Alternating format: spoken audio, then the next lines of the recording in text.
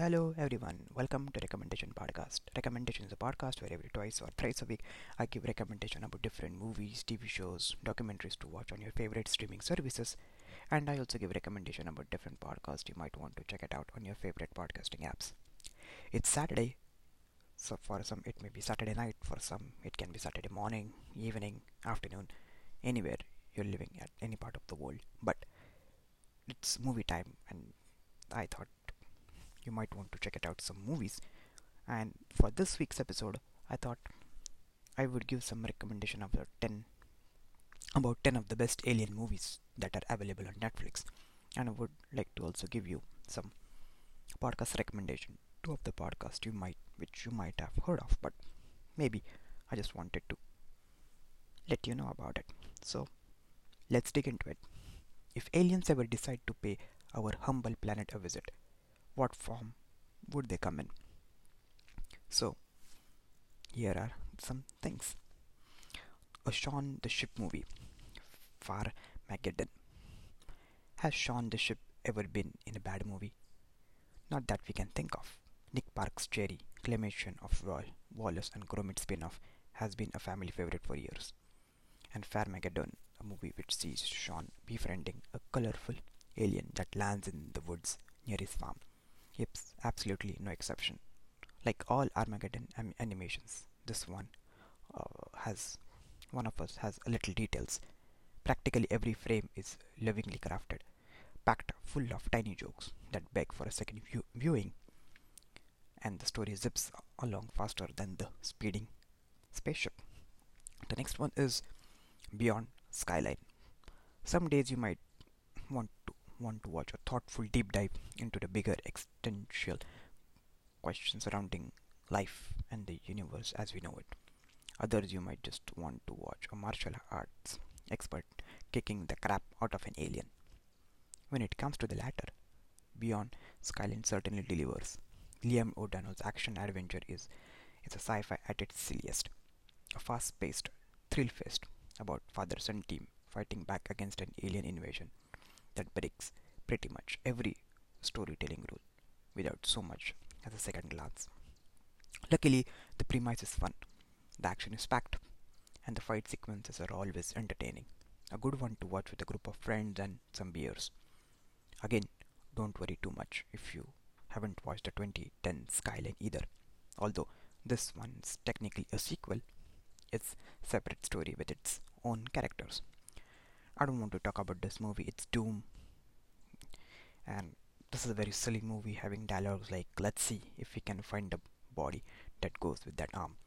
It's Dwayne The Rock Johnson in that movie, and it should be entertaining as you know it. So you can check this movie out. The next one is Extinction. If there is one thing we should have learned by now, it's that when a character is being plagued by apocalyptic dreams, it's always better to pay attention to what they are seeing. That's the starting point for Ben Young's fast-paced sci-fi thriller, which sees a father's alien invasion nightmare suddenly becomes a horribly reality. This one's hurtles along at a breakglance pace, but there's one nagging hit in the background that everything might not be quite it seems, and the direction of the story ultimately swings in. Not no one you will see that coming. The next one is Jupiter Ascending, written and directed by the Wachowskis. Jupiter Ascending is a lavish space opera following an unassuming house cleaner played by Mila Kunis, who discovers she is the heir to an intergalactic dynasty and that the fate of the universe therefore rests in her hands, of course, right? What follows in an unrestrained fantasy that combines soaring action and swooning romance with the sheer what fairy of say Channing Tatum as a wolfman warrior on the space rollerblades or the swan bees that can recognize royalty. Check your rational thinking at the door and embrace the spectacle. And if you are in the mood for still more Wachowski weirdness after this, check out Cloud Atlas and the series Sense8 are both on the service on Netflix as well. The next one on my list is Killer Clowns from the Outer Space. Killer Clowns from the Outer Space is a peaky 1980s schlocky sci-fi horror cut from the same cloth as the classics, like Critters or Howard the Duck. The title pretty much says it all. Earth has been invaded by the aliens, and those aliens just happen to look like weirdly proportioned clowns, like what you would get from a goblin in the pancake makeup. Next one is Rim of the World. Yes, okay. So Rotten Tomato score on this one leaves a fair bit to be desired, but try not to let that put you off too much. If you don't mind a bit of cheese and a cliche or both of the two, Rim of the World is an entertaining adventure that channels the vibes of Stranger Things and the early 80s Steven Spielberg. The story sees a group of summer camp kids getting left behind after a sudden alien invasion, sees their fellow campers evacuating without them. But when they come into possession of a special key, they realize they may be the only ones who can save the world from its pesky new invaders.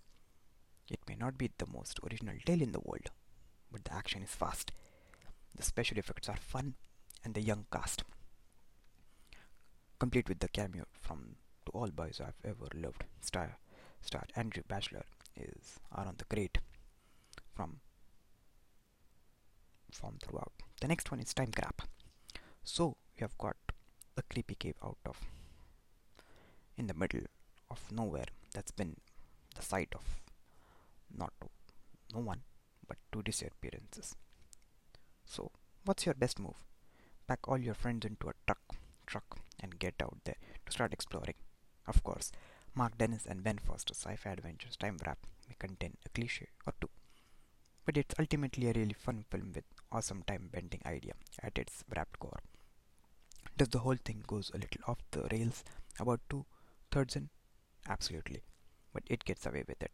The sillier parts are worth for it. Just how damn the fun story is. Next one is We Can Be Heroes. Alien movie don't have to be filled with gore or existential dread.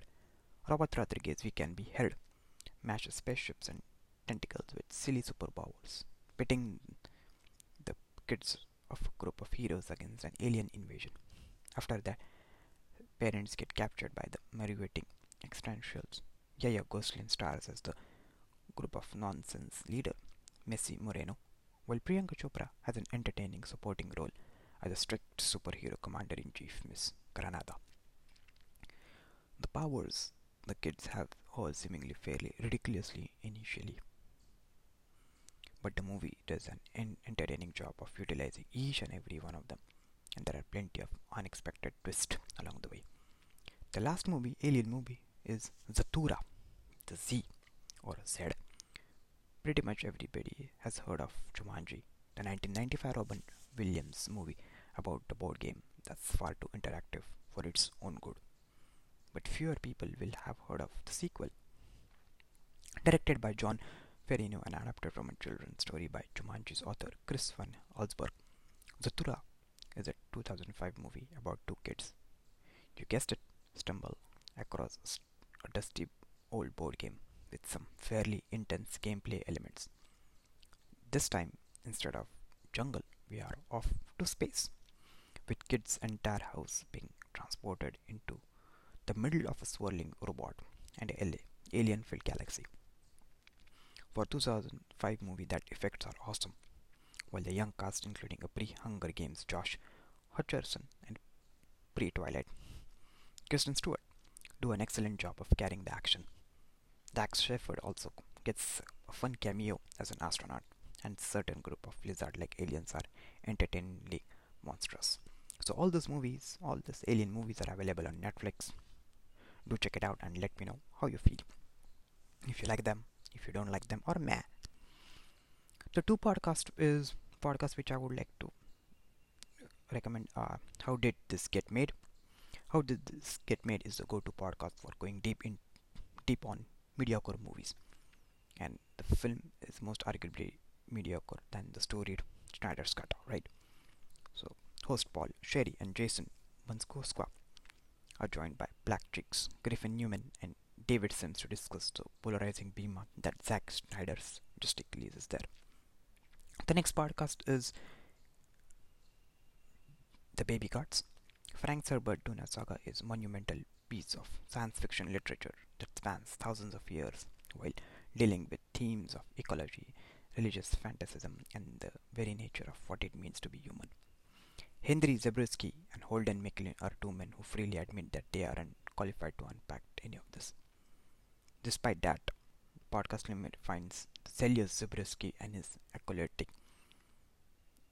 plots and philosophies Herbert's novel, which has entranced and mystified the pair. Check this out. The LPN Deep Dives Dune, The Baby Gods. I think that's it for it today. I gave you my top 10 recommendation about movies and two podcasts you might want to check it out. So I think that will be enough for you this night, this afternoon, and tomorrow, right? Until then, please stay safe, practice social distancing, take care of yourself. See you later.